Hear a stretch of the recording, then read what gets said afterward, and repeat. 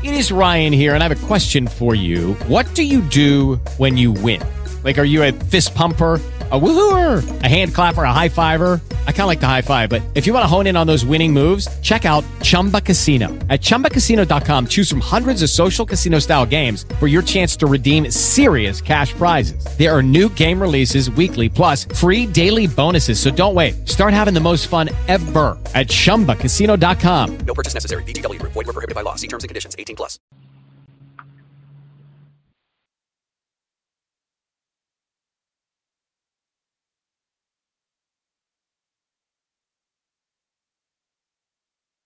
Hello. Testing 1, 2, 3. Testing 1, 2, 3. Hello, everybody.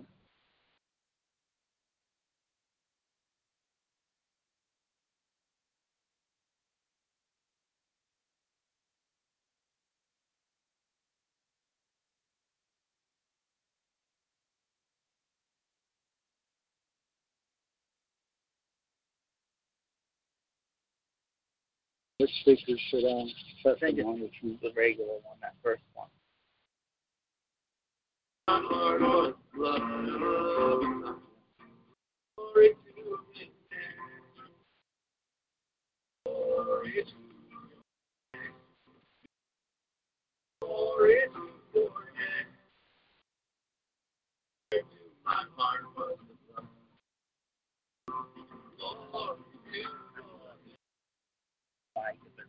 I am so sick. Jesus so sweetly abides with you. There at the cross, Seems like it was picking up, see? yeah, just kind of stand back, maybe. Lord. There's almost nothing they can hear me, right? I want to make for sure people can hear me right now. Everybody text me, please. I know they can. See it going up and down? I don't know what it's set on, but it seems like it. Or maybe it's from here. Yeah, that's what I'm thinking. It's just picking up the wind. Right, so it needs right here, needs to be set where? Right here? The front panel. Right then it's fine. Yeah, that's it. Right. Testing 1, 2, 3. Yeah, that's good. Okay. All right. Thank you, everyone. Okay. Let's put the music back on now. We're testing a new microphone system. So we will now put on the music. Thank you. Happy 7th day, everyone.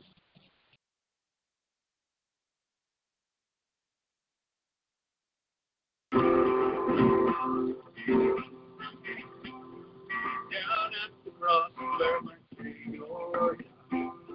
Down where for cleansing from sin I cried. There to my heart was blood. Glory to His name. Glory to His name. Glory to Your name. There to my heart was blood. Glory to Your name. I am so wondrous. Jesus, so sweetly abide with Him. There at the cross where He was. Glory to Your name.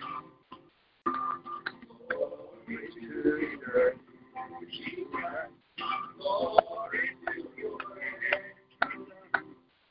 There to my heart was blood. Glory to Your name. Oh, precious foundation of sin. I am so glad I have entered in. There Jesus makes me free. Glory to Your name. Glory to Your name. Jesus. Glory to Your name.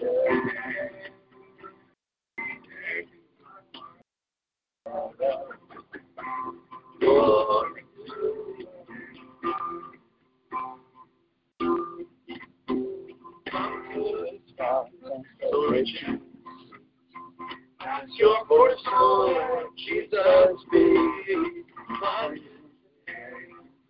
name. Glory to your name. Glory to Jesus. Glory to your name. There to my heart was love. Glory to your name. Glory to your name. Jesus. Glory to your name. There to my heart was love. Glory to your name. Glory to the name of all.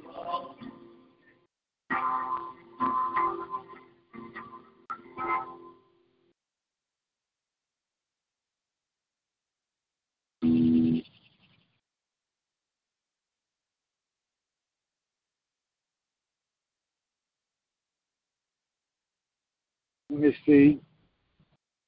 Song we should sing next.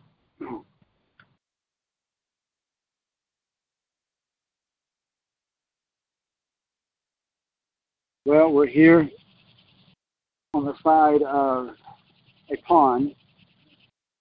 It's kind of a garden here where we're at today. So let's do page 22 in the garden.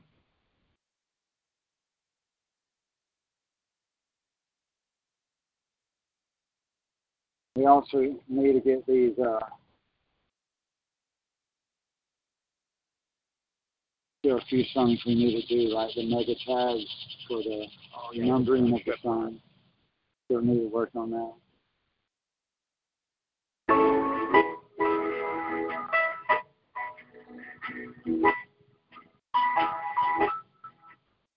I come to the garden alone, while the dew is still on the floor, and the voice I hear falling on my ear, the sun of joy is close to rest, and He walks with me and he talks with me, and he tells me I am his own, and the joy we share as we carry that none other has ever known.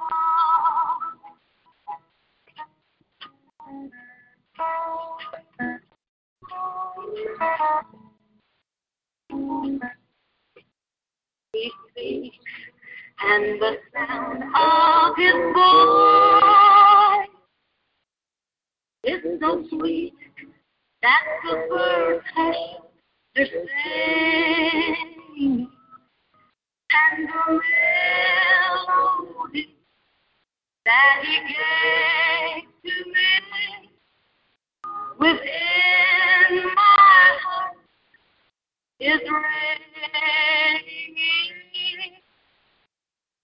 and he walks with me, and he talks with me, and he tells me I am his own, and the joy we share as we carry that none other has ever known.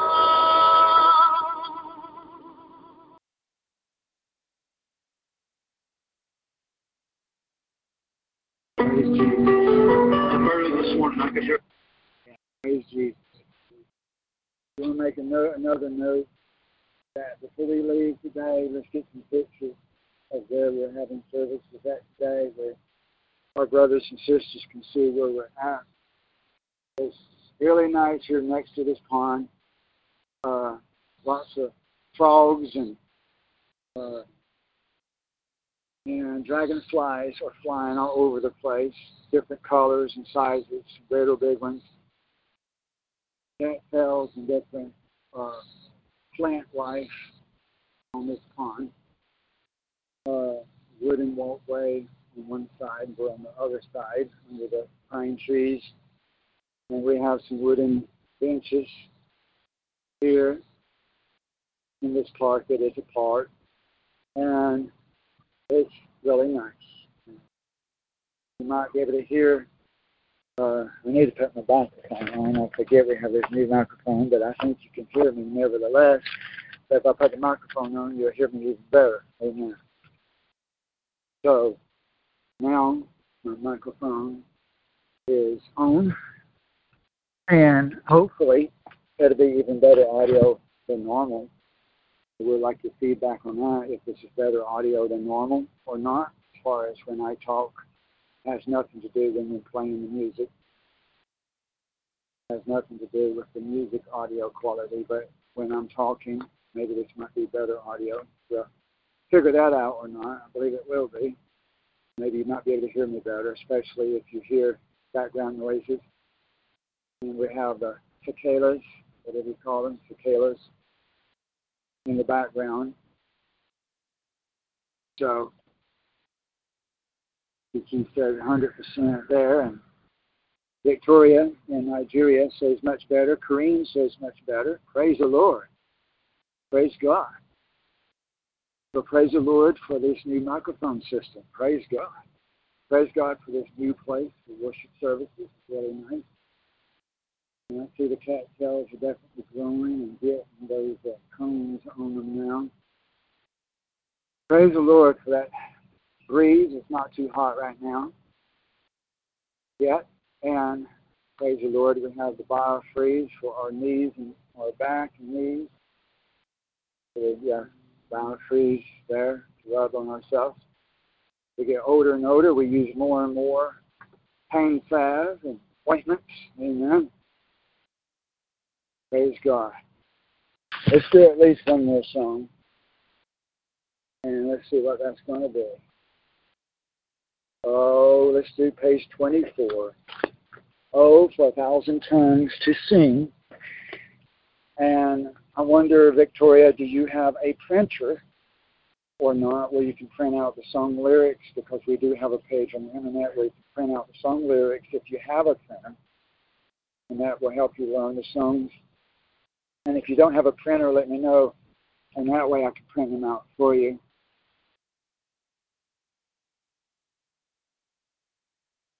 I can hear some frogs croaking too. Well, they can sing along with us. Amen. Page 24. Oh, for 1,000 tongues to sing.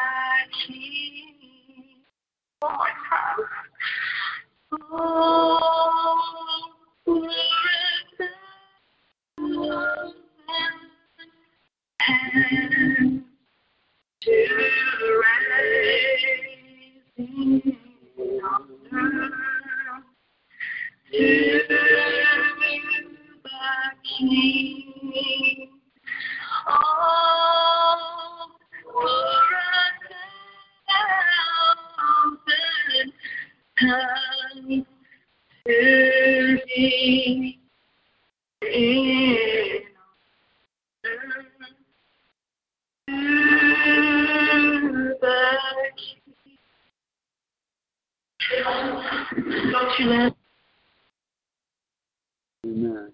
Praise Jesus. God is good. Amen. God is so good.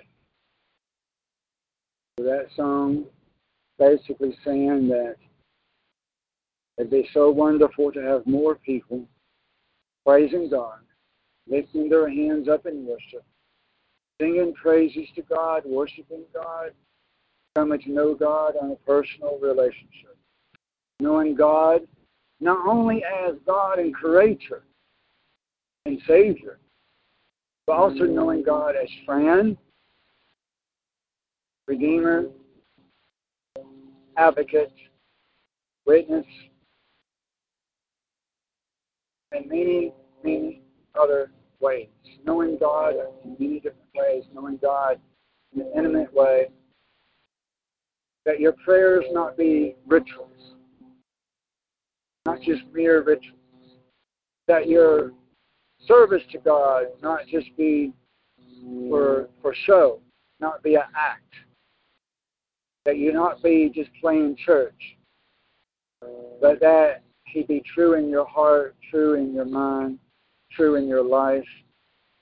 Amen. That you really know Him and hear from God. If you are truly saved, you should be hearing from God. Different people hear Him different ways, but we all can hear from God through the Scripture and through His servants, the prophets, through his servants, the apostles and pastors and teachers and deacons and evangelists. We can hear from God through Scripture and from his servants. But we also need to hear from God in our own hearts, in our own minds, a one-on-one relationship with really, truly knowing God. And we can't really say that we have good enough of a relationship with God unless we are obedient to him and keep his commandments and love the truth. Amen. The Bible says that he is going to send the strong delusion, the Antichrist, the one they call the Antichrist, because people don't love the truth. Amen. And the Bible says also that not everyone that says unto me, Lord, Lord, shall enter in. That there be many people that will say, Lord, did I not prophesy in your name? Did I not cast out devils in your name? Did I not do works in your name? And he would say to those people, to those church people, to those church elders, to those people who think they're saved, think they have a relationship with God, leaders of churches and lay members alike, he would say to them, depart from me, you workers of iniquity. I never knew you. That is a significant passage of Scripture. That's a very significant Bible verse that you'll never hear in most churches, most congregations, most pastors will never, ever, ever, ever repeat those words of the Bible or read them out to you or speak of those words in the Bible to you because it scares them to death. Amen. Because that Bible verse proves that just thinking that you're saved and just saying a prayer of salvation and doing good things, that this doesn't automatically mean that you're saved. Because if you're working iniquity, if you're working at breaking the law, if you're keeping Sunday in opposite of the law of God, and if you're keeping the pagan holidays in opposition against the commandments of the Lord, then you are a worker at breaking the law. Depart from me, I never knew you. If you keep not his commandments and say that you know the Lord and you do not keep his commandments, then you do not know him. You are a liar. This is what the Bible says, straight out. Amen. This is the truth that you hear this day. This is the truth, and every one of you know it. Amen. And the truth must be proclaimed straight out, the way it is, boldly. No sugarcoating it, no watering it down. It needs to be said straight out the way it is. Amen. And that's how you'll know the true church. True church will speak with boldness and courage and will tell you the truth. It will tell you these scriptures that most preachers would never dare to share with you. Amen. This is how you know you're in the truth today, brothers and sisters. Amen. Praise God. And get a sip of tea here.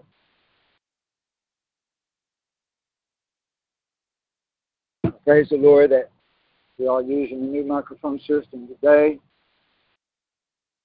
So, praise the Lord. Let's go in prayer. Lord Heavenly Father, praise your holy name. Happy seventh day. Thank you, Lord, for whatever rest that we got yesterday and today.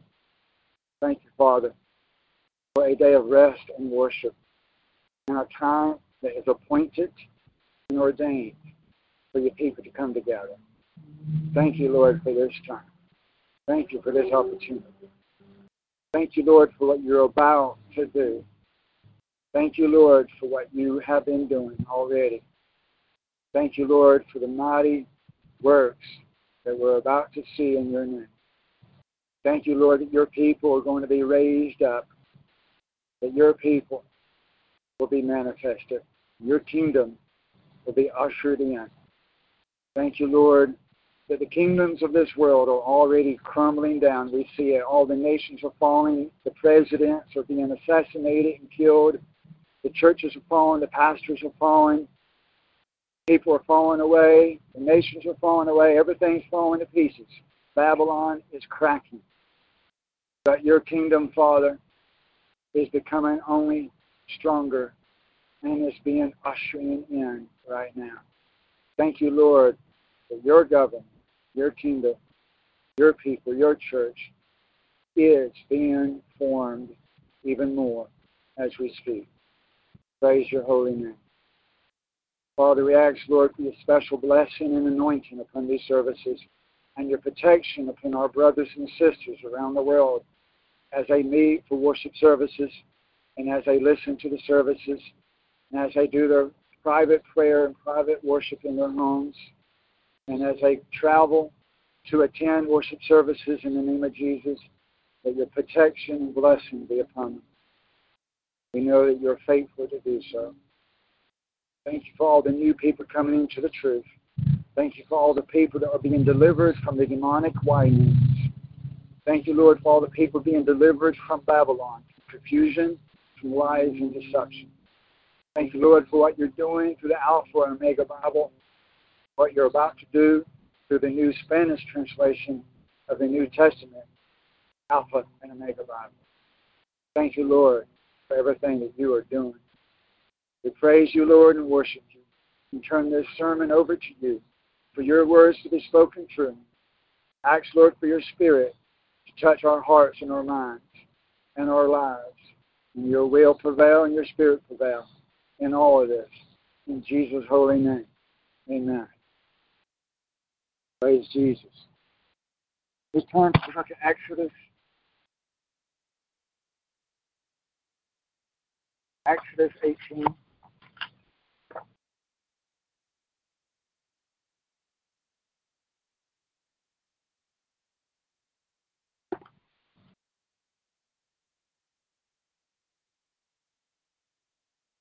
Exodus chapter 18. Starting in verse 13, so that's page 107.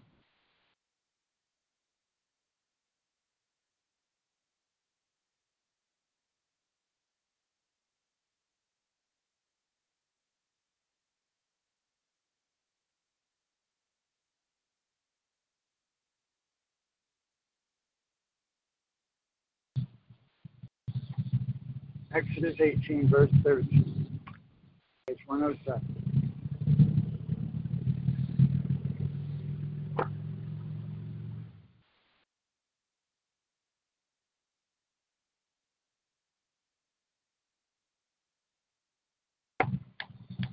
Exodus, book of law, page 107.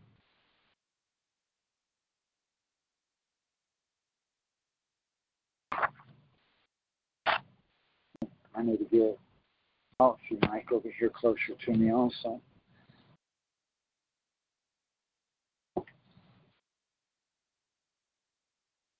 Maybe I could do this too. Oh, Lord. You know, I've often said I wish I had 4 hands or more than 2 hands. I think God's about to give me that. Amen. Praise the Lord. Praise God.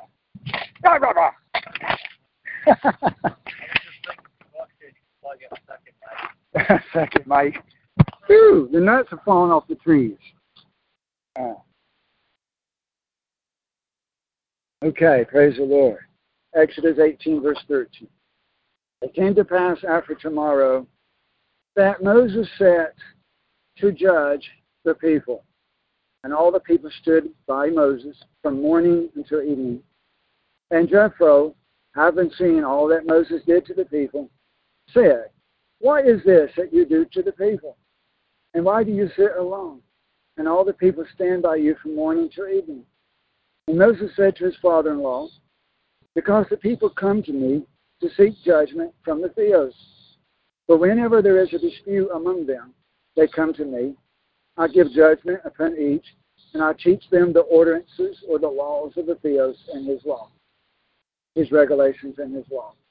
And the father-in-law of Moses said to him, "You don't do this thing correctly. You will wear away with intolerable weariness." In other words, you're going to wear yourself out. "Both yourself and all this people which is with you, This thing is hard. You will not be able to endure it yourself alone. Now then, listen to and obey me, and I will advise you, and the Theos shall be with you. Be you to the people in the things pertaining to the Theos, and you shall bring their matters to the Theos.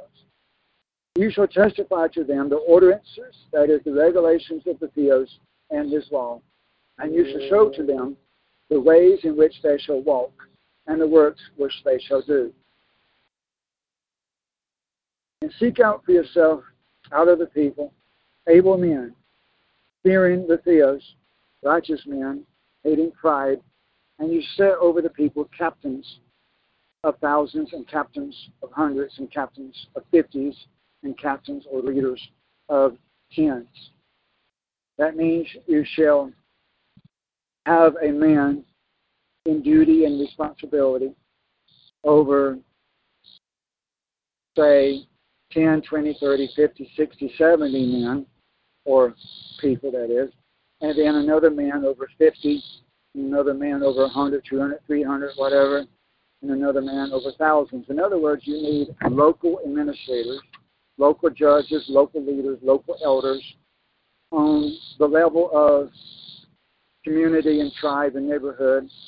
And then you need statewide, and then you need regional, and then you need national. So that is the way we do it throughout business and government worldwide. Amen? And Moses' father-in-law is teaching Moses that principle. Verse 22, and they shall judge the people at all times. The major matters they bring to you, but they shall judge the smaller matters, or the smaller cases, so that they shall relieve you and help you. If you do this thing, the Theos shall strengthen you, and you shall be able to attend, and all these people shall come with peace into their own place. And Moses obeyed to the voice of his father-in-law, and did whatsoever he said to him. And Moses chose out able men out of all of Israel, and he made them captains of thousands, and captains or leaders of hundreds, and captains of fifties, and captains of tens over the people. And they judged the people at all times.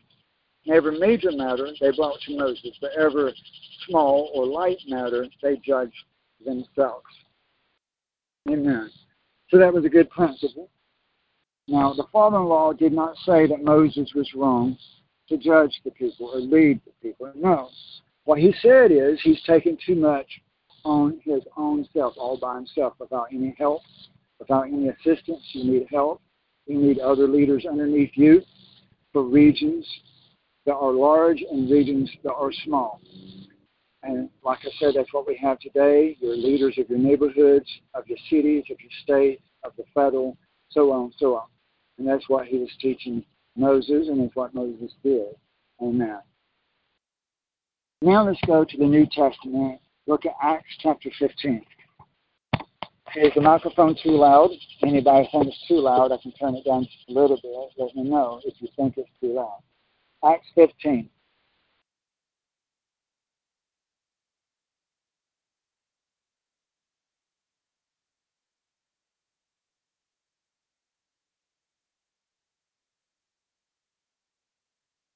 Acts chapter 15, page 146.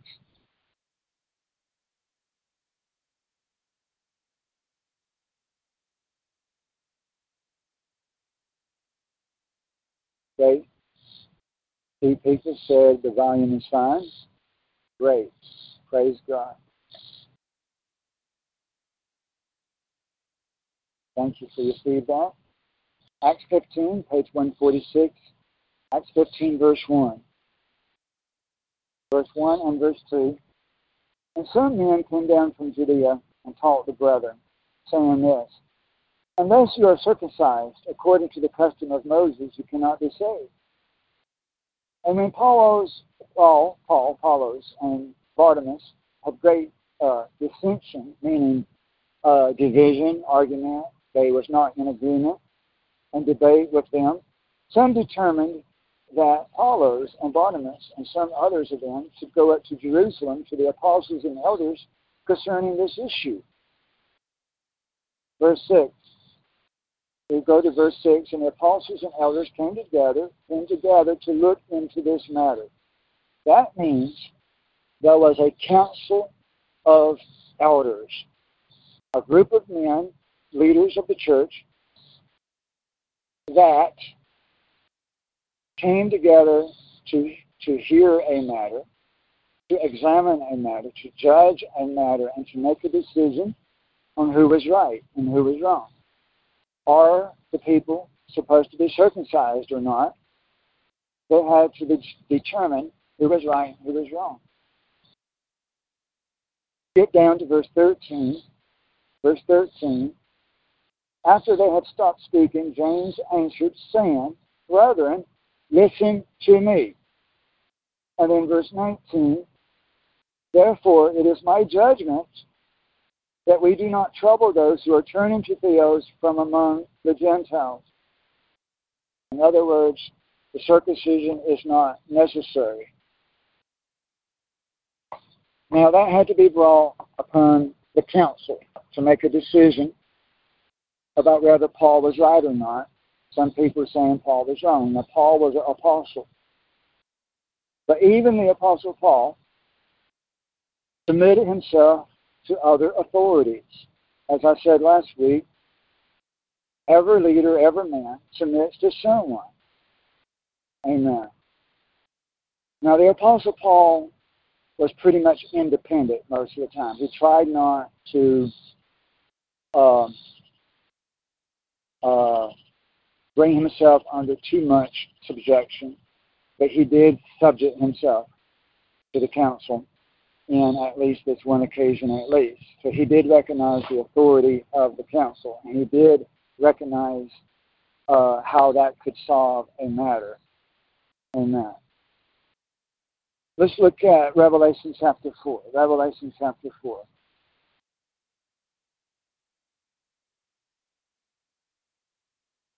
Page 263.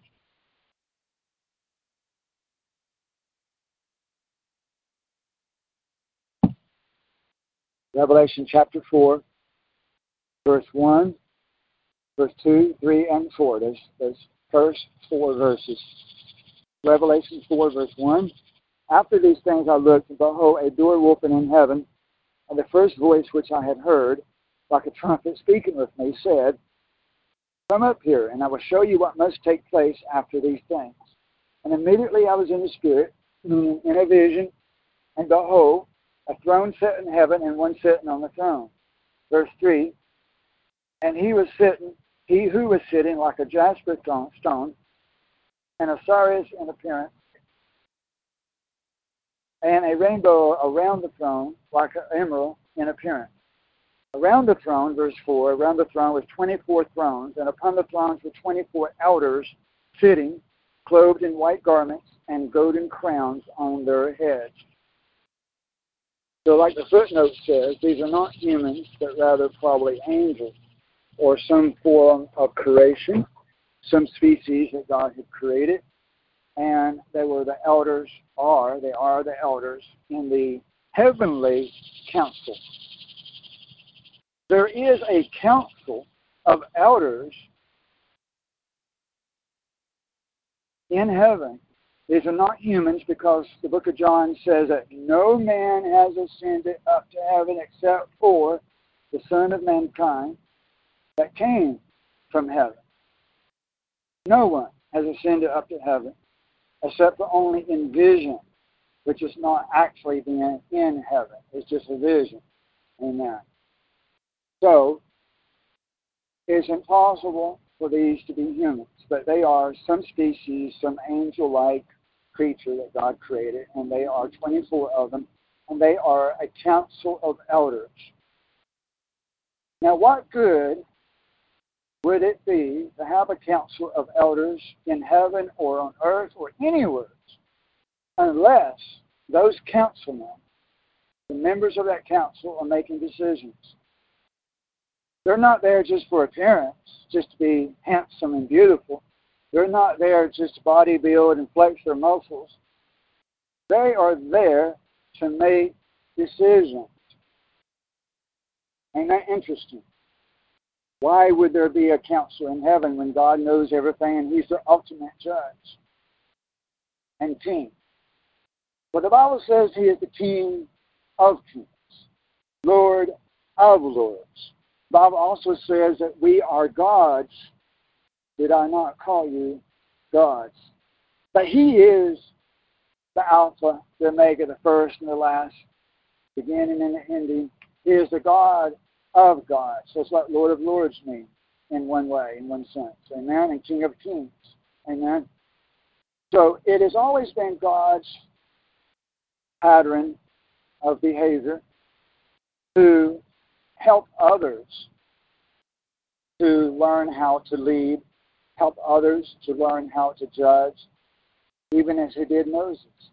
God could have delivered the Israelites from Egypt without Moses. Amen?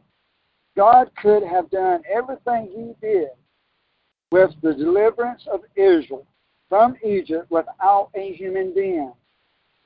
But God chose to use a human being because just like the reason He brought Jesus into the flesh, it is a way that He can relate with us little people. Amen. It is a way that He puts on a robe, a manifestation to relate to people. Just like Paul said at one time that he is like a person under the law to other people who are under the law, but He is like a person who is not under the law to people who are not under the law. So when you go to witness to the homeless, it's best not to dress up in a suit and tie. Because when you witness to the homeless and you go and talk to a homeless man and you got a suit and tie on, he's going to look down on you. He's going to judge you and condemn you because he doesn't relate to you. So when you witness to the homeless, it's best to dress as they are. And if God, being great and awesome and invisible and powerful and all-knowing and all-being, is going to relate to humanity, then he needs to work through humanity, through the hands of a man. Amen. And that's why He sent His own Son, Jesus. And that's why He works with Moses and Noah and all the apostles and prophets. Even though He could do all of it Himself, He wants the relationship, and He wants to relate with us. He wants us to be able to relate to Him. Amen. And He also wants His sons and daughters to grow up. Amen. He wants us to learn how to judge. And He even wants the angels also to be mature and responsible and for them to learn how to do things too. He doesn't want a kingdom full of children. He wants us all, including the angels, to have responsibility, to have maturity and responsibility. And also, even though God does not get tired and sleepy, does God really want to be burdened by the smallest matters? Even though He does care about the smallest matters, does God really want to be burdened by so many of the small matters? What did He say? What did she say? All the gossip, when the women getting on the phone and gossip with one another. Even the apostles said that they did not want to be burdened with all the widows and everything that they had to deal with. They needed assistance. They made more deacons. They appointed many more deacons into the church in order to just help all the women, just for that purpose alone. So God has a council of elders. Now, if Moses had to appoint new judges, new elders to help relieve all of his work, to relieve a lot of his work and strain, if James was also a head of a council in Jerusalem, and Paul even submitted somewhat to that council in Jerusalem, and if God even has a council of elders that He allows to take care of some matters, some of the smaller matters, then shouldn't we also have a council of elders? I believe that we should. Let's look at one more verse before we get into that. Let's go to 1 Corinthians chapter 6. 1 Corinthians 6.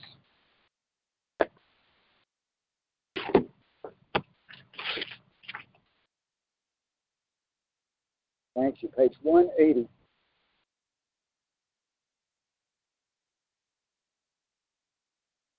One Corinthians chapter 6, verse 1, and God willing, we'll read verse 1 through verse 6.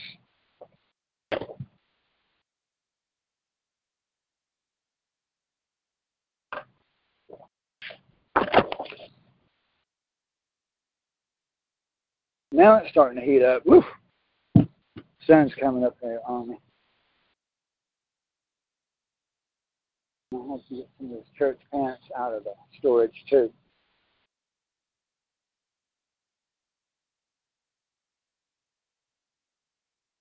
And maybe I could walk over here into the shade.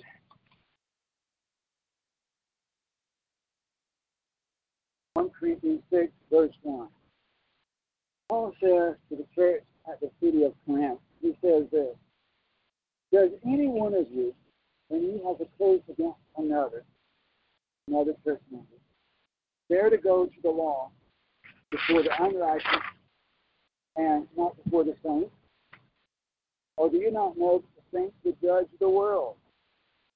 If the world is judged by you, are you not competent to constitute the smallest law courts?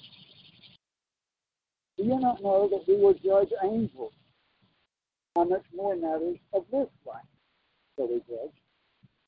Verse 4, so if you have a law court dealing with matters of this life, do you appoint them as judges who are of no account in the congregation called out one?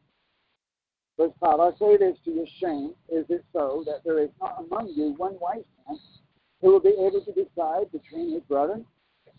But brother goes to law with brother, and that even before unbelievers. So Paul is saying that it was not a good thing what he saw, what he had heard was happening at the church of Corinth, of that community. That when the church members had disputes among one another, they were taking their disputes, their disagreements, to the court of law of outside the church, to the government court of law. And it's not saying that's wrong to go to a court of law. Even Paul did go to a court of law. Paul recognized the authority of the court of law. He's not saying it's wrong to sue somebody or to recognize or submit to the court of law. What he is saying, if there is a dispute, a disagreement between church members, that instead of going to that court of law outside the church, you should handle it by a council, a court, judge of elders within the church.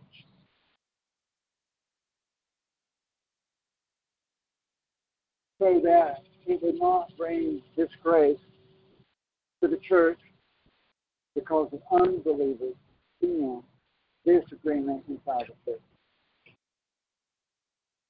Amen. Matters that are inside the church to stay inside the church. What happens in Fight Club stays inside the church. What happens inside the church stays inside the church. It shouldn't go outside. Amen. So, right there, Paul was saying there should be a council of elders, of wise men, who are able to judge matters within the church. Take care of disagreements in the church. Amen? So we see that verse, as well as when he submitted to the council of Jerusalem as well. So 2 different times, at least, that Paul recognized the authority and the need of the council of elders of the church. It also says, don't you know that you're going to judge angels? And also that we judge the world. In the kingdom, not in the kingdom, but actually on Judgment Day, on the white throne judgment, I believe that God will actually give the judgment to us. Even though it will be the judgment seat of Christ, yes, it will be the judgment seat of Christ. But if you think about the United States Supreme Court, which a lot of other nations copy, it's not just one judge. You've got a chief justice. You've got a leader of the council of judges in the Supreme Court. You've got one chief justice. Right. But there's other members. There's 8 other members in addition to him. A total of 9 in the United States Supreme Court. And so you have God, and then you got the 24 elders. Amen. And I believe on Judgment Day, you're going to see also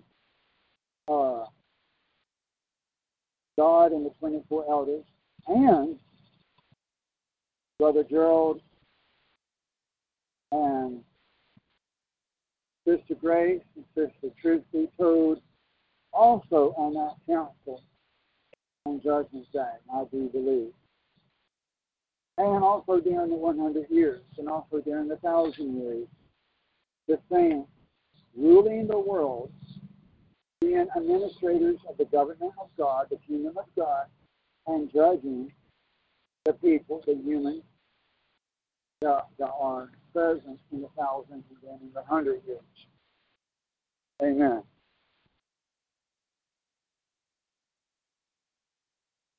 Now, considering all these verses, that Moses appointed judges, that there was a council of elders at Jerusalem, including James, that even God has a council of elders, and that Paul again said that the church should be able to settle disputes among themselves, basically through a council of elders.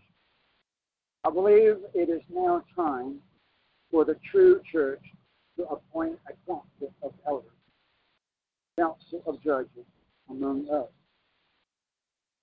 I've actually wanted to do this for a really long time. I really have. God knows that. I've wanted to do this for a really long time. But until now, we really didn't have enough faithful, proven members that I could trust, that I could rely on, that did not fall away. I had a lot of people fall away over the years, as the Bible speaks to that. All right. But now, even though the church is still small, it's still a small flock, there is enough members now to have a council of elders, and it is needful, and I do feel that God has confirmed this, and that it's God's will, and not just my thinking, not just my will, but I believe that this is truly under the direction of the Lord Jesus. So I do believe we need a council of elders, and that's God. Now, when I look at the church to consider who might become council of elders, who to appoint to that council, there was a concern in my mind because most of the men in this group that have proven themselves are younger men, age 26, 30. But traditionally, if you look in church history, even Jesus himself waited until he was 30 or 31 to start his ministry. And traditionally, in the Jewish culture, men was even required to wait until they were 30 or 31, something like that, become an elder. You have to have a certain level of maturity. So that was a concern because most of our members that have proven themselves are actually younger than that age. But this is what I believe God laid on my mind. Look at Revelation 14.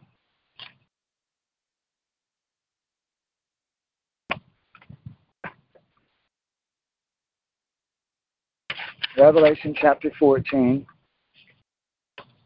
verse 1, page 274.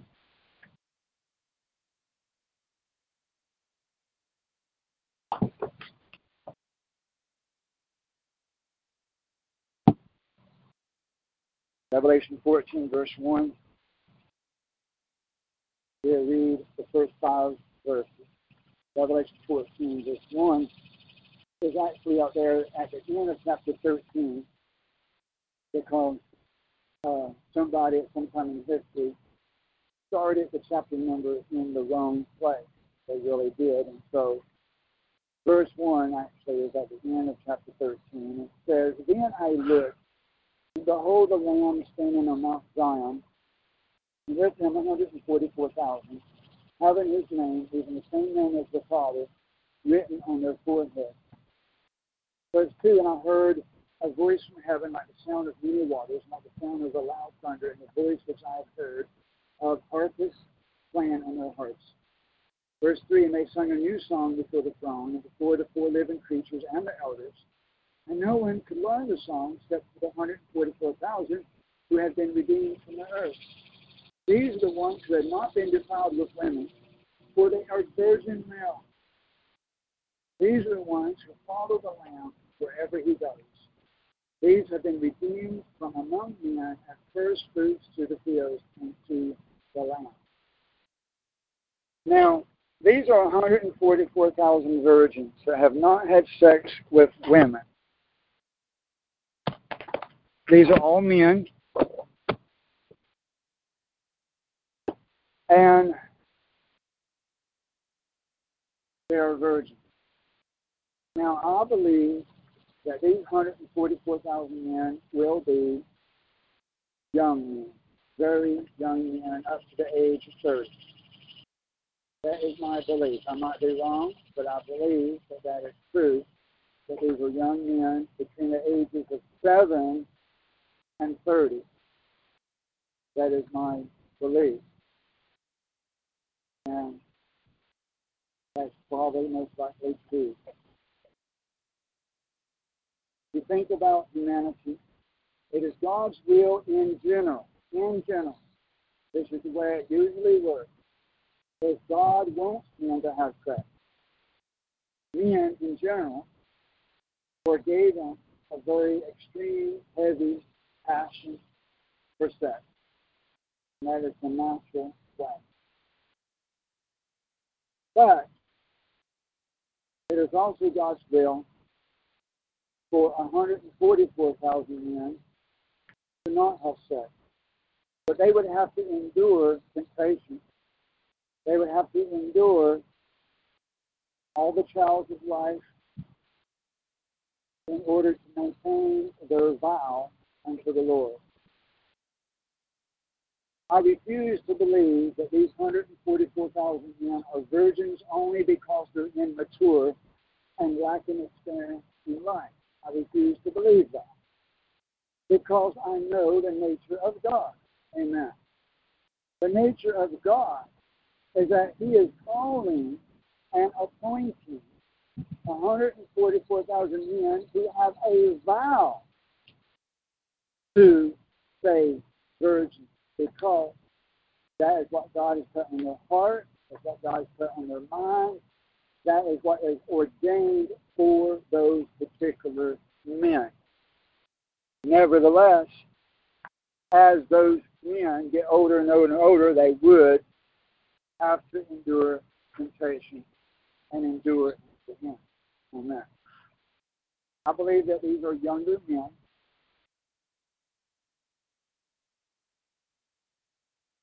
because if they're in their late 30s, 40s, and 50s, they would eventually fall away from their vow because that's the nature of man. That is the nature of malehood, masculinity by nature, by DNA, and by the devil's traps, snares, and temptations. Now, of course, I understand that perhaps it's not just that. I'm sure also it is because of their devotion to the Lord. Amen.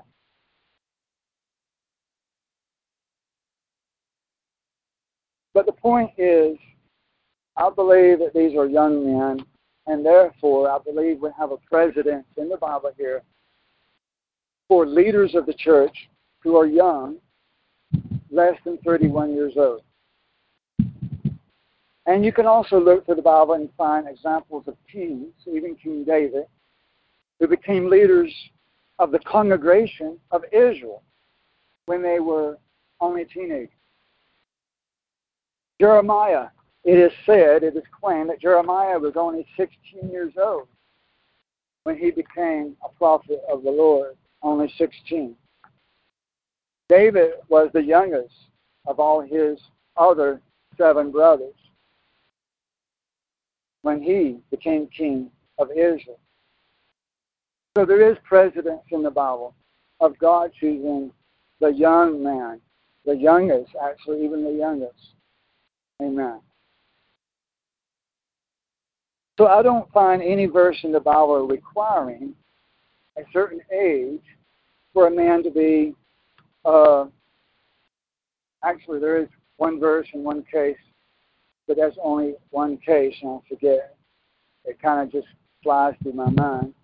But it's not saying that that has to be the case in every situation, that has to be the case throughout history. It's not saying that, even in that case. It is a particular episode. It's a particular situation that was involved in.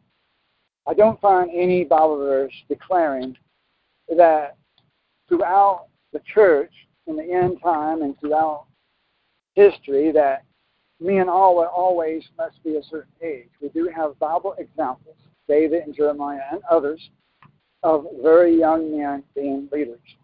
And actually, that is the natural DNA and natural plan of God. Also, men are supposed to be leaders and husbands as soon as they turn the age of maturity. That's DNA. That's God's creation. That's God's design. As soon as a boy starts growing hair on his balls, starts getting hair on his chest, starts forming a little meat on his bones, starts changing his voice from a girl to a guy, he's getting in that time of maturity that he is a man. He's a man at that time. At the age of 13 or whatever, then he goes into maturity, puberty. Then he is supposed to be a leader right then and there. He's supposed to get married right then and there. He's supposed to be the pastor of his own family, leader of his own children, leader of his own life, and grow into his dad's position. Amen. By that age, historically, the dad, by the time a boy becomes 13 years old, the dad is usually already up into his 50s, 60s, 70s, 80s, stuff like that. Historically, it is older men marrying younger girls, historically. That's the way it was in the Bible. That is the way it was in the early American culture. That's the way it was in the early Korean culture, Japanese culture, African culture. Throughout society, all societies, all cultures, it was older men, younger girls getting married. By the time a guy turned 13, he is already being raised by his elder dad to take his dad's place. Dad's already up in his 50s, 60s, 70s, 80s. Amen. So that boy is becoming a man, both physically and mentally, spiritually, and ready to be an apprentice of his dad, to grow into the work position of his dad and responsibility over the family and forming his own family. Amen. So when I say it's been traditionally a man have to wait to 30, 31 years old. That's just a culture of the Jewish law. It is not the DNA. It is not God's plan. That's just tradition. Amen. So we have the 144,000, which I believe will be young men. And we do have David and Jeremiah, and we have the DNA and the natural course of humanity is for young men to become leaders while they are young. Amen.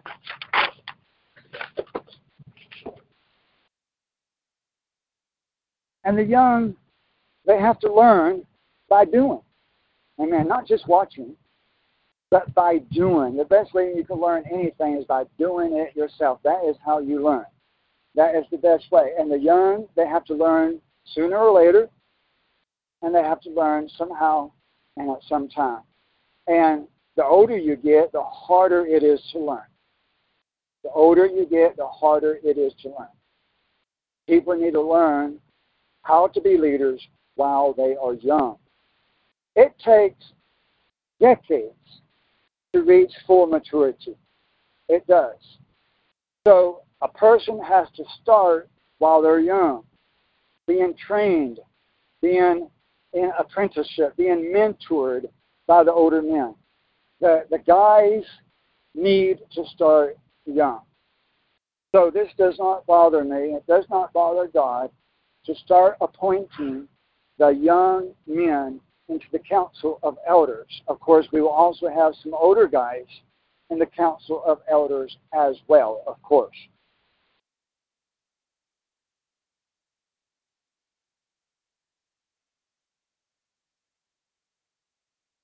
Plus, we must consider that in the world, the older people are dying off.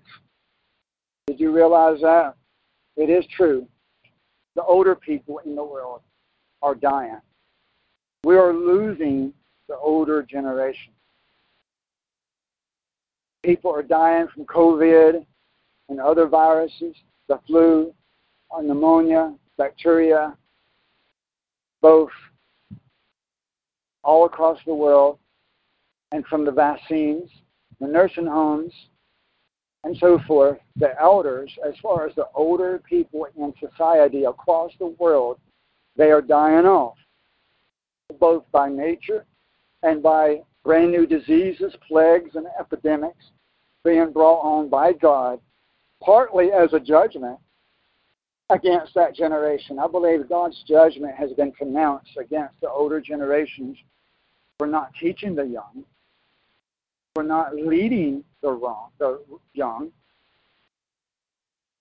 for not standing up against wickedness.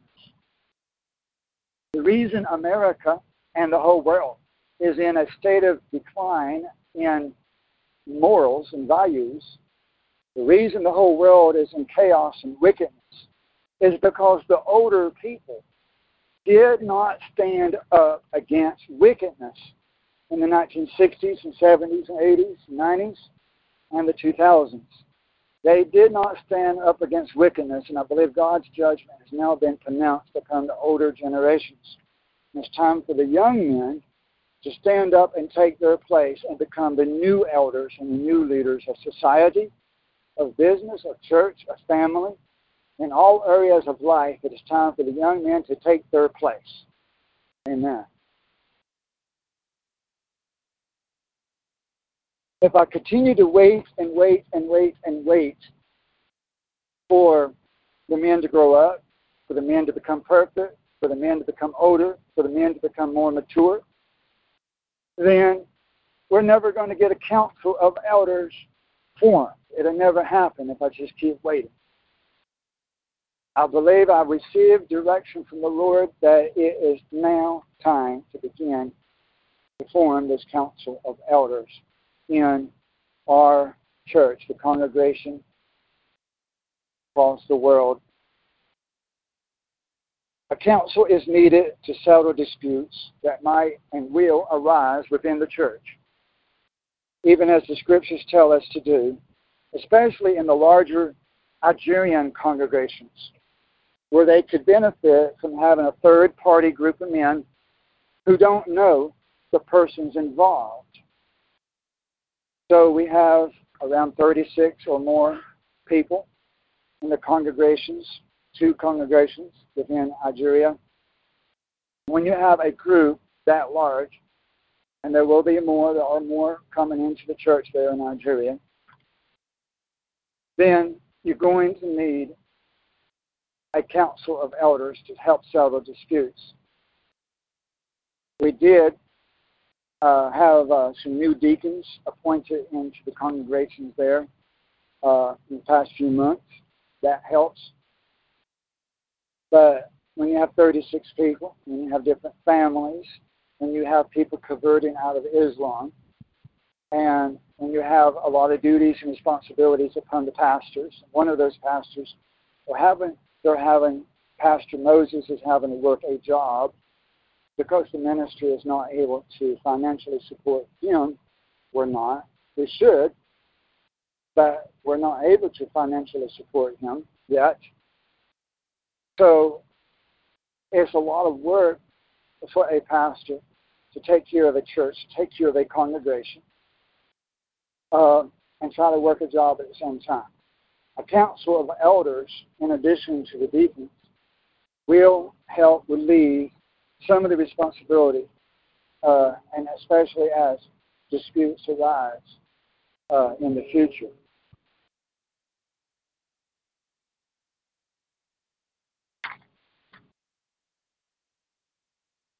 In addition to all of this, I believe it is time that I have some measure of accountability. It is time that I am held to a certain measure of accountability among the church members and the other leaders of the church. I also do need some assistance making decisions. And it would be very good and beneficial to have a council of elders to give their stamp of approval or disapproval for new doctrines, new revelations, and prophecies. This is not required. The Bible never requires me to seek out the approval or the disapproval of a council. Give a prophecy, give a doctrine, give a teaching, give a revelation. It is thus saith the Lord, directly to the apostle, directly to the prophet, the pastor. They don't have to go to a council of elders every time they give a sermon. Amen? Nothing to get done, is that what you say? But, nevertheless, it would be beneficial, helpful, even edifying to have a council of elders to look at what has already been declared, such as synodicity, unity, and other things that are controversial issues, and look at it, every one of them, examining the Bible, and examining the issue thoroughly, and giving each member of the council, their legal opinion of what does the Bible say and doesn't say. What is the truth and what is not the truth.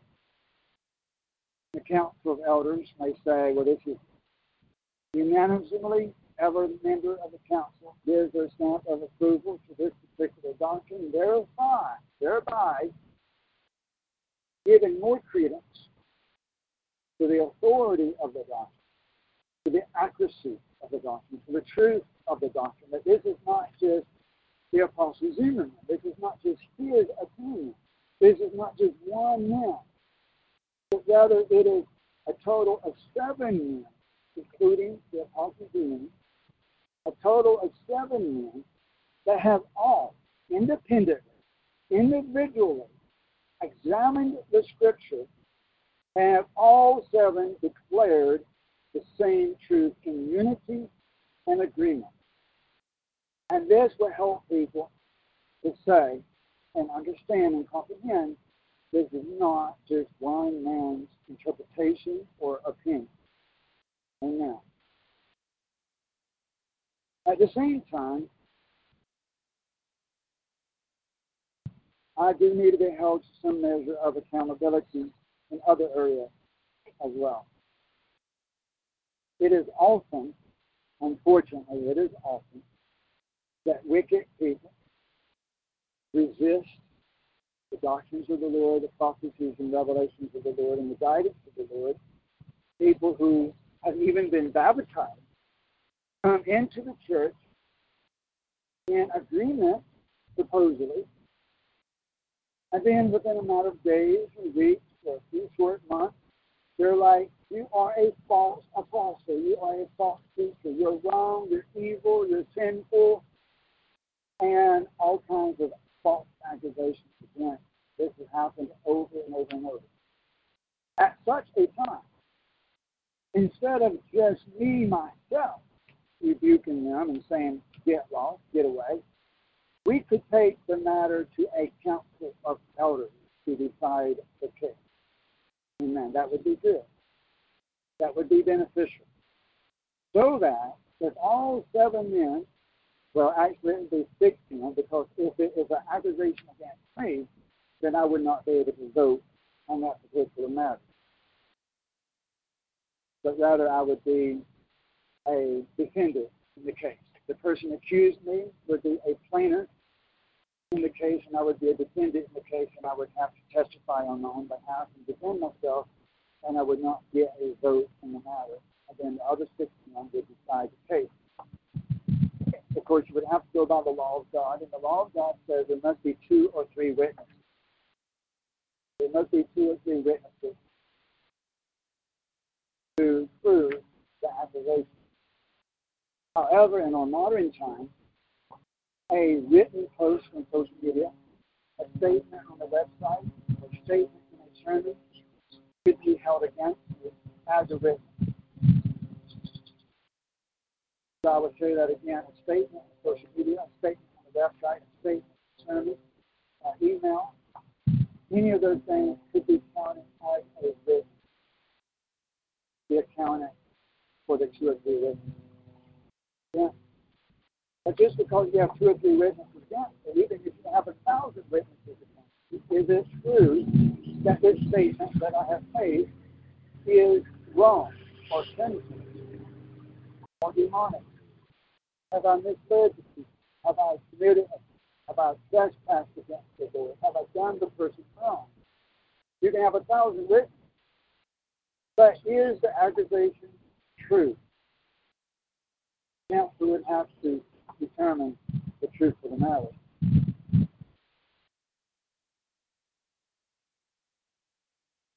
I see this beneficial on many different levels.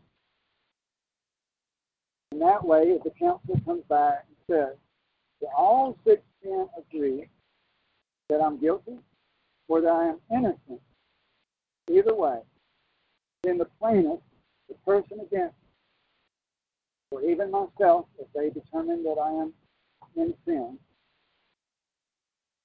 neither party can claim it's just my opinion. No.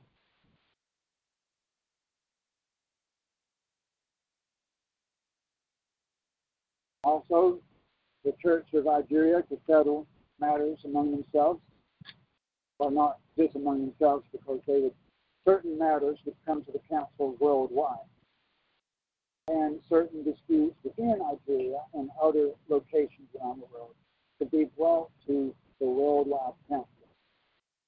The churches are going to grow, not only in Nigeria, but Korea, Australia, America, South Africa, India, Jamaica, across the world. The church is going to grow in this next few months.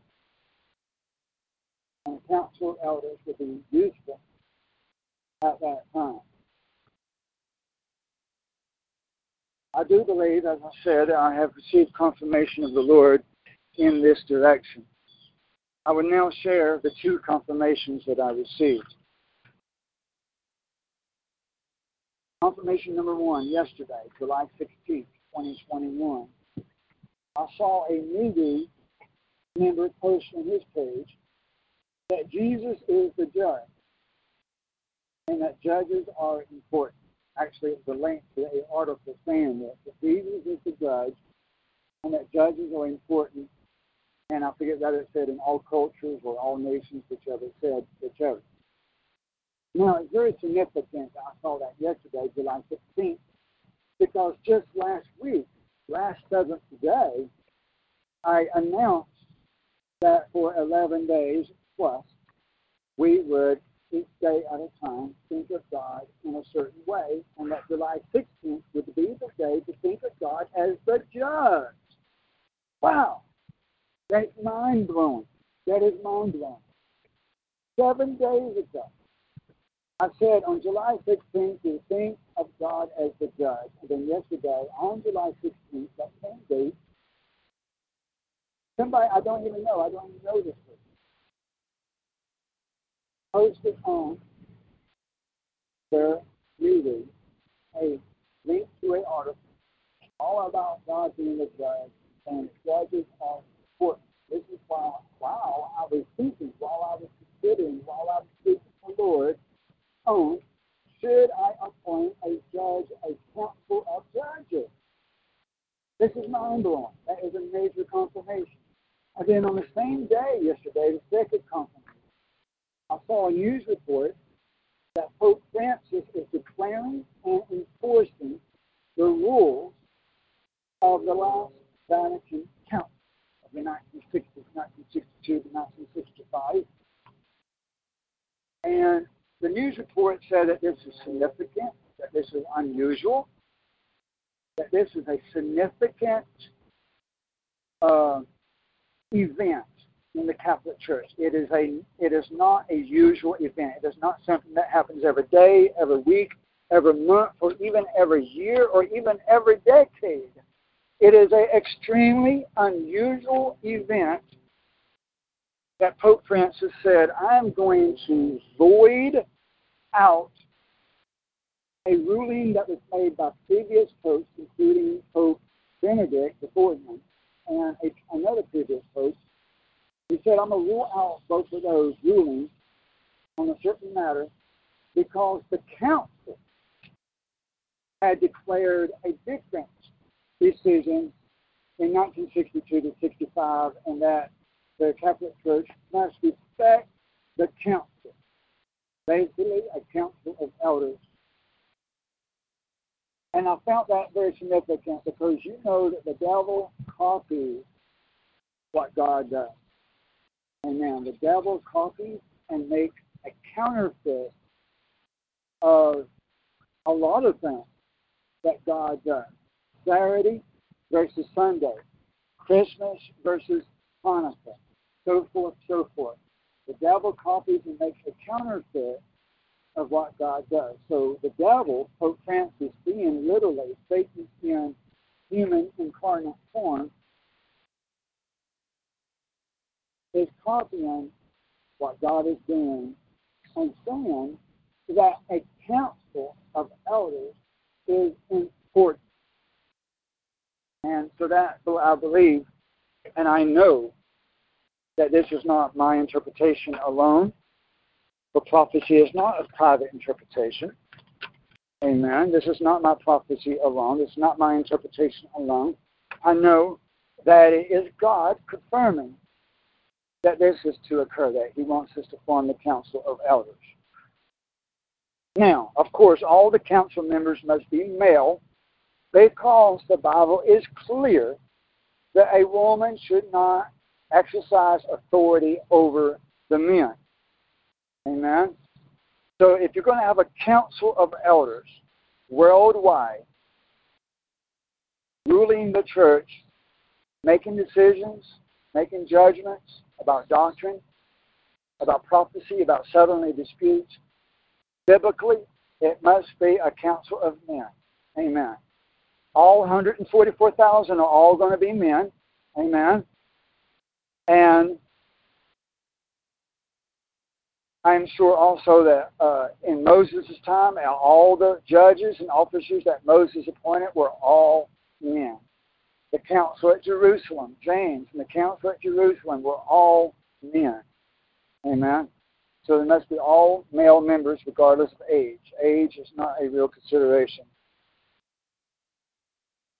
And of course, all these men must have shown faithfulness, and some quality to reflect, to give evidence of their calling.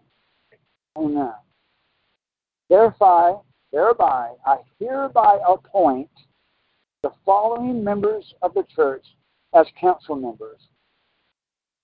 First of all, locally here, where we are based locally in the United States, I hereby appoint Brother Gerald,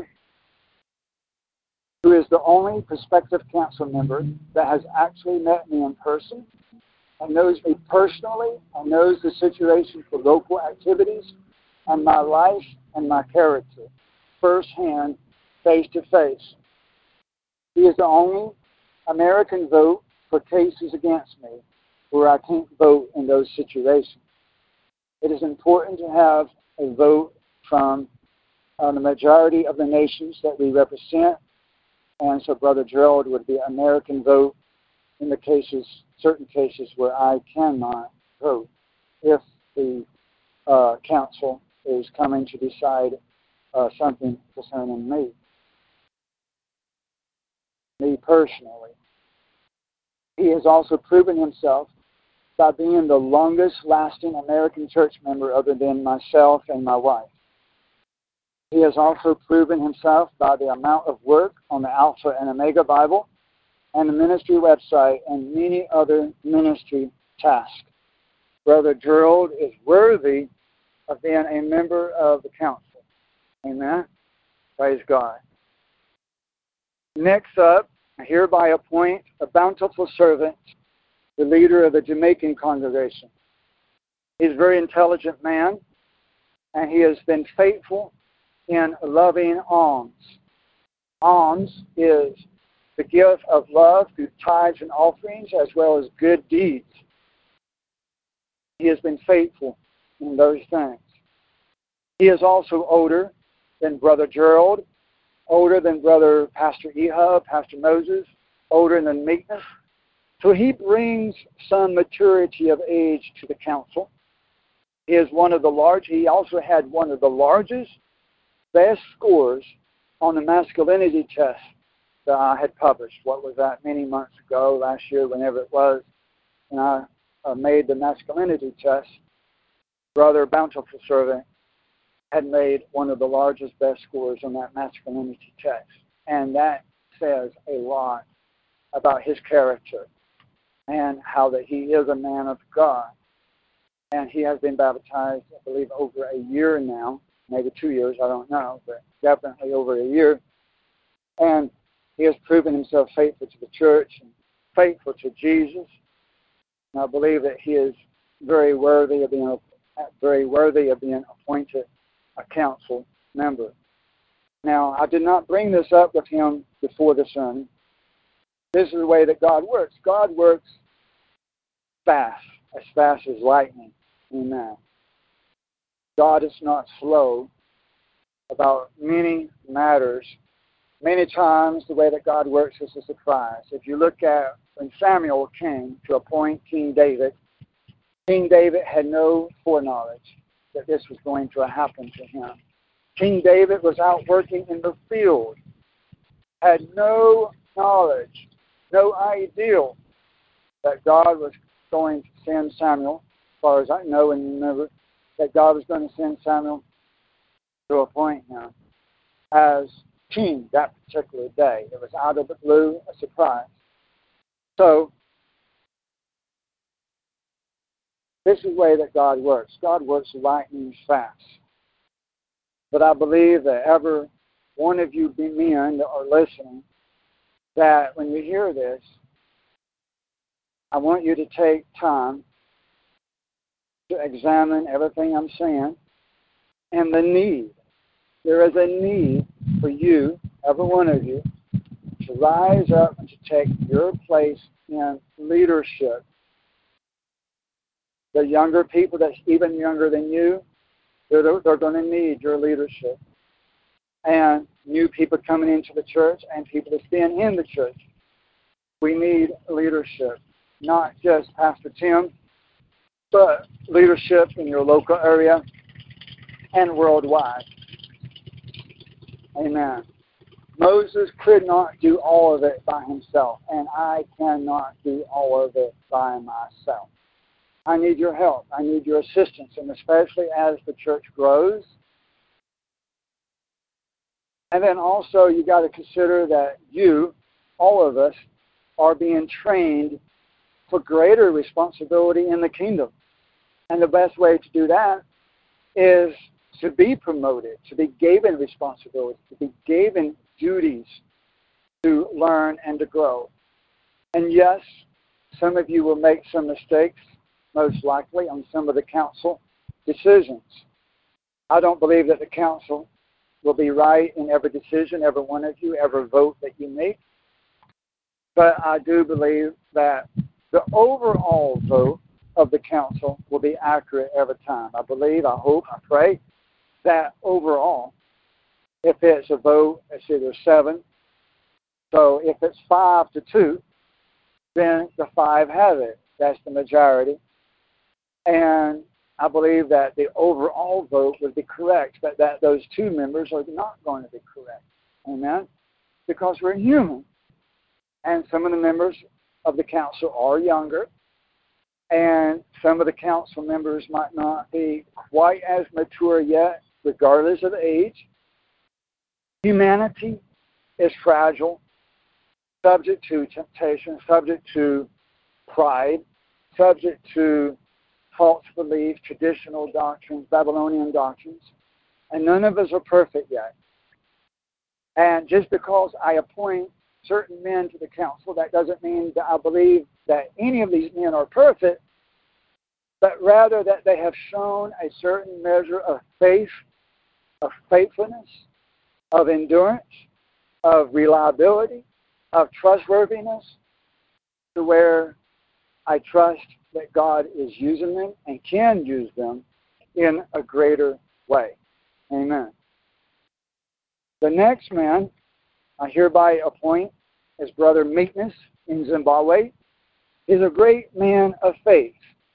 When I think of meekness, I think of faith. He's a great man of faith. He has shown years of endurance and faithfulness and testing. He is also the most well-traveled member of the congregation, having traveled through Zimbabwe, South Africa, the United Arab Immigrants, and other nations. He is the most well-traveled member of the congregation that I know of, bringing experience with different regions and peoples, and that could be valuable as a leader. I hereby also appoint Brother Decipher in South Korea. He has endured much testing and years of endurance in the faith. He is also among the older of the possible candidates, bringing maturity, much needed maturity, to the council. He has worked much for the kingdom and been faithful in loving alms, tithes and offerings, and good deeds. I also appoint Pastor Ehub of Algeria. We saw that God defended him when someone came against his teaching about halal. He has God's favor. He is also the most experienced in the ministry other than the Apostle Zimmerman. He is also over 2 congregations and thus is responsible for the most number of people other than the Apostle Zimmerman, and therefore is very worthy and dependable and is really an excellent candidate for the Council of Elders and the Council of Judges.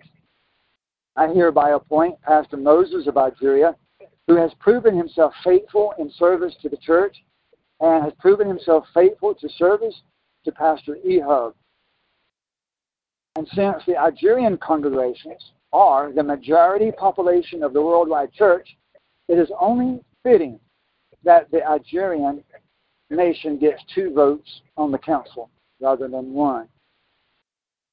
And then finally, I, the Apostle Zimmerman, will serve as the head of the council, even as James did, even as Moses did, even as there is a Chief Justice of the Supreme Court, even as there is a CEO of each board of directors in business. We see this pattern in both government and business, that you always have a head, a leader of the council. And that leader of the council should always be the oldest and the most experienced of the council. When you add all that up, that is 7 of us. Me, Brother Gerald, Pastor Ehud, Pastor Moses, Brother Meekness, Brother Disciple, and Brother Bountiful Servant. That is 7 men. 5 Gentiles and 2 Jews. That's very interesting that the council of elders for the worldwide church would be 5 Gentiles and 2 white boys. Amen. It's very interesting. I love it. Amen. Praise God. I love it. It's interesting that just last week that we started the new MeWe social media group called Black Conservatives. Very interesting how this lines up week to week, a pattern of events that in itself confirms the appointment of these men. That in itself confirms the appointment of a council, because God confirms his own actions. We had just started the group of Black Conservatives. I could have done that years ago or months ago, but it was done just last week. And then here this week, we have a council of elders of 5 Gentiles and only 2 Jews. That's very appropriate because the Bible does call this time in history the time of the Gentiles. The Bible does call this the time of the Gentiles.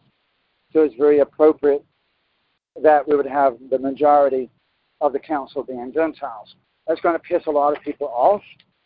That's going to make a lot of the people not agree with the council and not agree with the church and not join the congregation and not be baptized. But that is their own falling away. That is their own sin. That is their own transgression of the law. And we will not tolerate hatred against the black people. They are our brothers and our sisters, just like anyone else. God created all nations of one blood through Adam and Eve, and that is the way it is. There is no Jew or Gentile in the kingdom. Amen. And this is wonderful because that will help to get rid of those racist idiots that we don't want nothing to do with. It will help to prevent them from sneaking into the church. Amen. So that's even another reason for the council. And this makes a total of seven men, and that is the number of completeness and perfection. I understand that some of you men feel like you are not worthy of the council. This is not really about being worthy. It's not really about being qualified. But rather it is about God's appointment, God's choice, God's leadership, and God wanting to help you become, not that you are, but for you to become complete, for you to become more perfect, more complete in Christ Jesus. This will help you to grow, to mature, to grow in doctrine, to grow in prophecy, to grow in wisdom and understanding, to grow in responsibility, to grow in leadership. People learn by doing. Amen. I made a ton of mistakes in my first many years. I was going to say my first few years, but my first many years, I made a ton of mistakes. A good thing I didn't have a counsel back then. But it's time that I be held to some accountability. Amen. 7 is the number of completeness and perfection. So I do encourage all 7 men to consider that 7 is the number of completeness and perfection that you are appointed by God. And it's time to take a position of leadership, which is part of manhood. All men are supposed to be leaders of some type. It's time to take a position of leadership.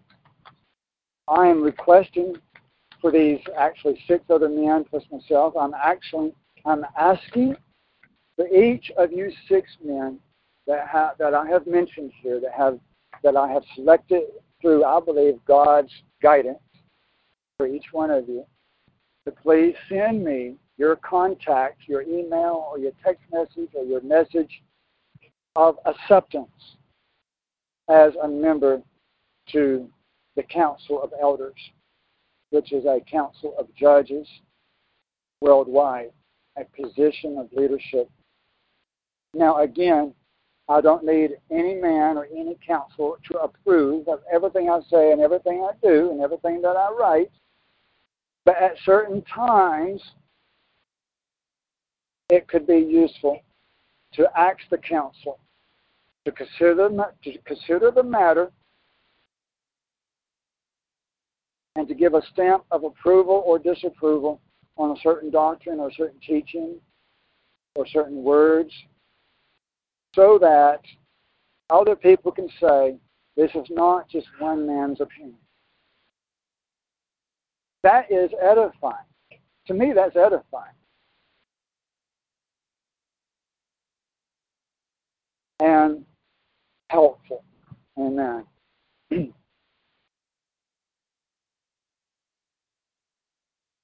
praise the Lord for this. I really do believe this is God's will. And I believe that has been confirmed twice, at least. Go ahead, brother. Come up here where they can hear you better. Here's Brother Drilled. Count the benches here. Oh. And then look behind you. He said count the benches right here. Around. 2, 4, 6, 7. That was 2, here. 4, 6, 7. That there's 7 plus 1? Did this come out or this belong? No, it doesn't need to. Okay, don't need plugins. Then they've got this bench here, the chief. So that's God over there. Okay. So there's 7 benches plus 1. That represents 7 men in the council plus God. Because that 7 plus 1, the 1 stands away. We have to take a picture of that too, where they can see it later, and we'll upload it later. But the 1 is standing, that bench is like out away from the other 7. And it's the only one facing the opposite direction. So that 1 way over there is facing the other 7, and the 7 are facing God. That's God's throne right there. And the other 7 is forming a circle facing God's throne. This is, absolutely a confirmation, brother. It's Jesus. Amen. Praise Jesus. Thank you, Father. That's definitely God's throne over there, and then the 7 around it. So we'll take a picture of that, let y'all see it. I definitely believe. And we didn't even want to come here, really. We was going up on top of the mountain over there to have services, and then they took away the benches. Oh, my God. Praise the Lord. There's usually benches up there on the top of the hill, and just today, we noticed they are gone. There's no seats, no tables, no benches on top of the hill. So it's like we can't go up there. We got to go down here next to the pond. And right here around the pond, there's exactly 7 benches that are facing the other leadership bench, the throne of God. God said, you've got to be down here today. I don't want you all up there. You've got to be right here. Amen. That's God. That is God. They could have moved those tables and benches over there on the other side of the park last week or months ago or the week before, but they didn't. Only today are those gone, and that we are forced to come to where there are exactly 7 seats facing the other seat. This is God. To all of you who have been appointed, please consider this miracle, this revelation, this confirmation. That makes 3. That makes 3 confirmations within only 2 days. Please send me your acceptance of being appointed to the council. All right, and of course I will have to tell every one of you how we're going to do this and how we're going to vote on things and what the rules are going to be. We'll handle all that later. I have to write all that up for you over the next few days, and I'll get that information to you later. But first, I want your acceptance of being appointed. Amen. All right, Brother Gerald is already taking pictures, and I'm about to hang up before I get disconnected, and I'll talk to you later, and God bless you, everyone, and praise the Lord for this wonderful day. You got something to say, honey? No? Yeah? Hang on just a second.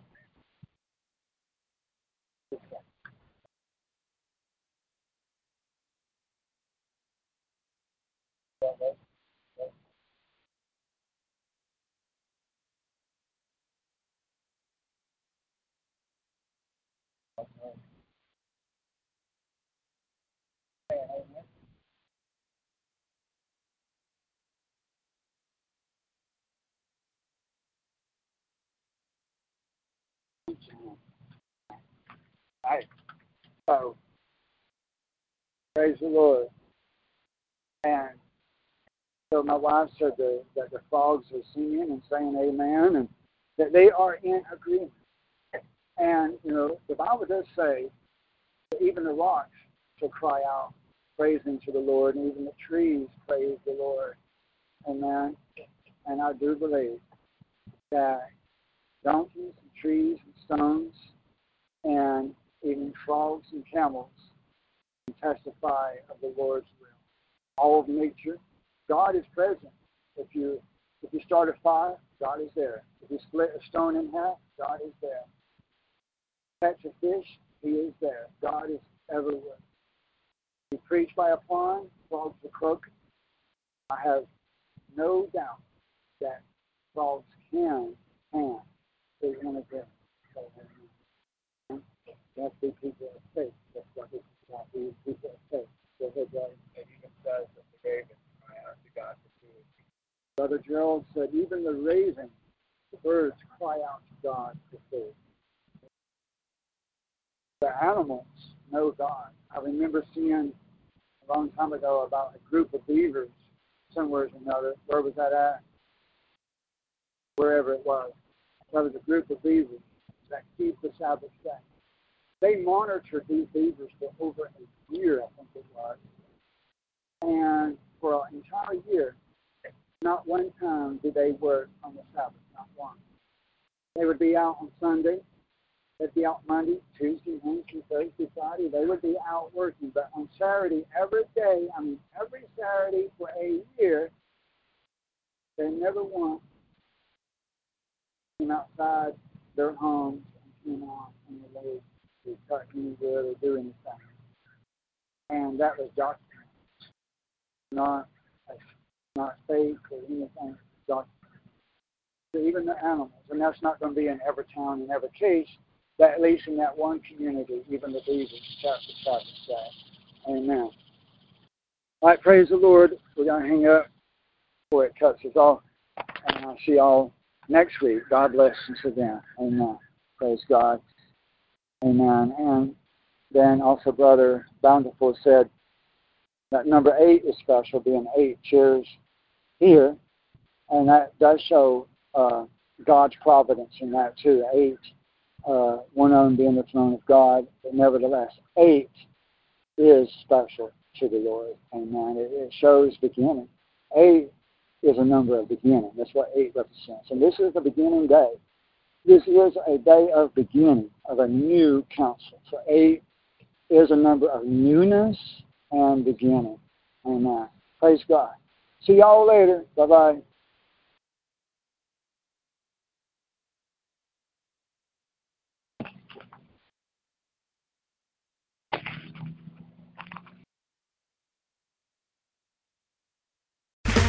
Okay, round 2. Name something that's not boring. A laundry? Ooh, a book club. Computer solitaire, huh? Ah, sorry, we were looking for Chumba Casino. That's right, ChumbaCasino.com has over 100 casino-style games. Join today and play for free for your chance to redeem some serious prizes. ChumbaCasino.com. No purchase necessary. Void where prohibited by law. 18 plus terms and conditions apply. See website for details.